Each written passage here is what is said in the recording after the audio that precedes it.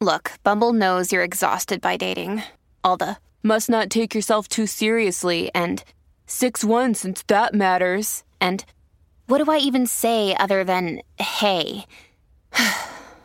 Well, that's why they're introducing an all-new Bumble, with exciting features to make compatibility easier, starting the chat better, and dating safer. They've changed, so you don't have to. Download the new Bumble now. Good risings. I'm Jackie. And I'm Brian. And this is Grateful Grains. Welcome back. We're on day 4 of our week exploring Dr. Gary Chapman's The 5 Love Languages.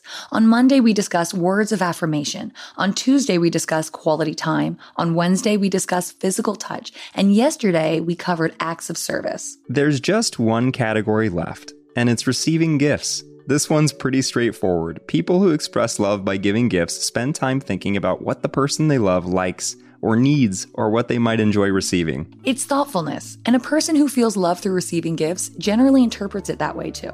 Exactly. I think it's especially impactful when someone seems to know what you want or need without you saying it. This expression of love makes perfect sense to me, and yet I wouldn't say I relate to it. I think I get a little squeamish about people spending their hard-earned money on me. Sherry Gordon of Very Well Mind says, to a person whose love language is receiving gifts, gift giving is symbolic of love and affection in their mind. They treasure not only the gift itself, but also the time and effort the gift giver put into it.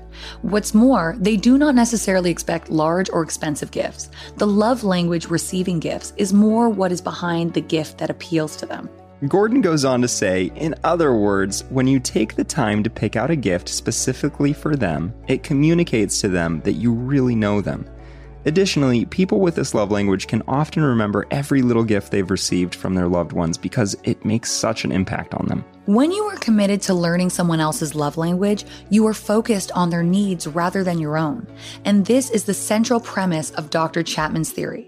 Couples should work to learn their partner's love language rather than trying to convince their partner to learn theirs. Ideally, both people will want to express love in a way that is meaningful to the other. But the entire purpose of the love languages is that you would learn how to love your partner in a way that makes sense to them. So, for those people out there wondering if they receive love by way of receiving gifts, that may be you if it's more meaningful for you to receive a little token of love from the person you care about than to spend uninterrupted leisure time with that same person. People who feel love by way of receiving gifts are likely to love when you surprise them with a gift. We hope this week has helped provide a little context on the way you, your friend, or your partner might naturally give and receive love. Maybe you realize someone has been showing you love all along. You just never felt it in the way they were expressing it. Maybe it's become clear why someone in your life hasn't felt fulfilled even though you've been working hard to show them you love them.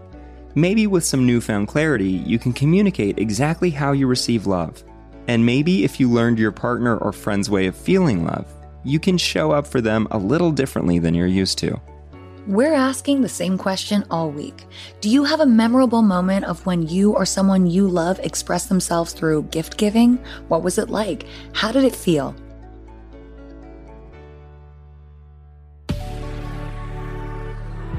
If you're comfortable sharing, we'd love to hear from you. We welcome you to comment or message us through the Good Risings Instagram page at Good Risings. You can find me at JacquelineMWood_1. And you can find me at B McMuffin. Thanks for listening to Grateful Grains. Be sure to check out the other Good Risings offerings available in our feed.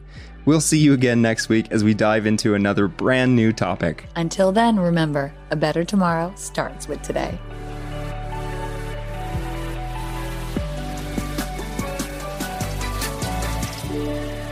Good Risings is presented by Cavalry Audio.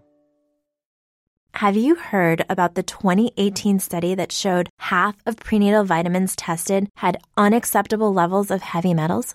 No? Well, now you have. I'm Kat, mother of 3 and founder of Ritual, the company making traceability the new standard in the supplement industry. I remember staring at my prenatal vitamins and finding all these things I was trying to avoid. High amounts of heavy metals, synthetic colorants, and unnecessary ingredients. So, at 4 months pregnant, I quit my job and started Ritual because I believe that all women deserve to know what they're putting in their bodies and why. I'm so proud of our prenatal vitamin. The ingredients are 100% traceable, it's third-party tested for microbes and heavy metals, and recently received the Purity Award from the Clean Label Project. You see, we trace like a mother because, let's be honest, no one cares quite like a mother. But don't just take my word for it. Trace for yourself with 25% off at ritual.com/prenatal.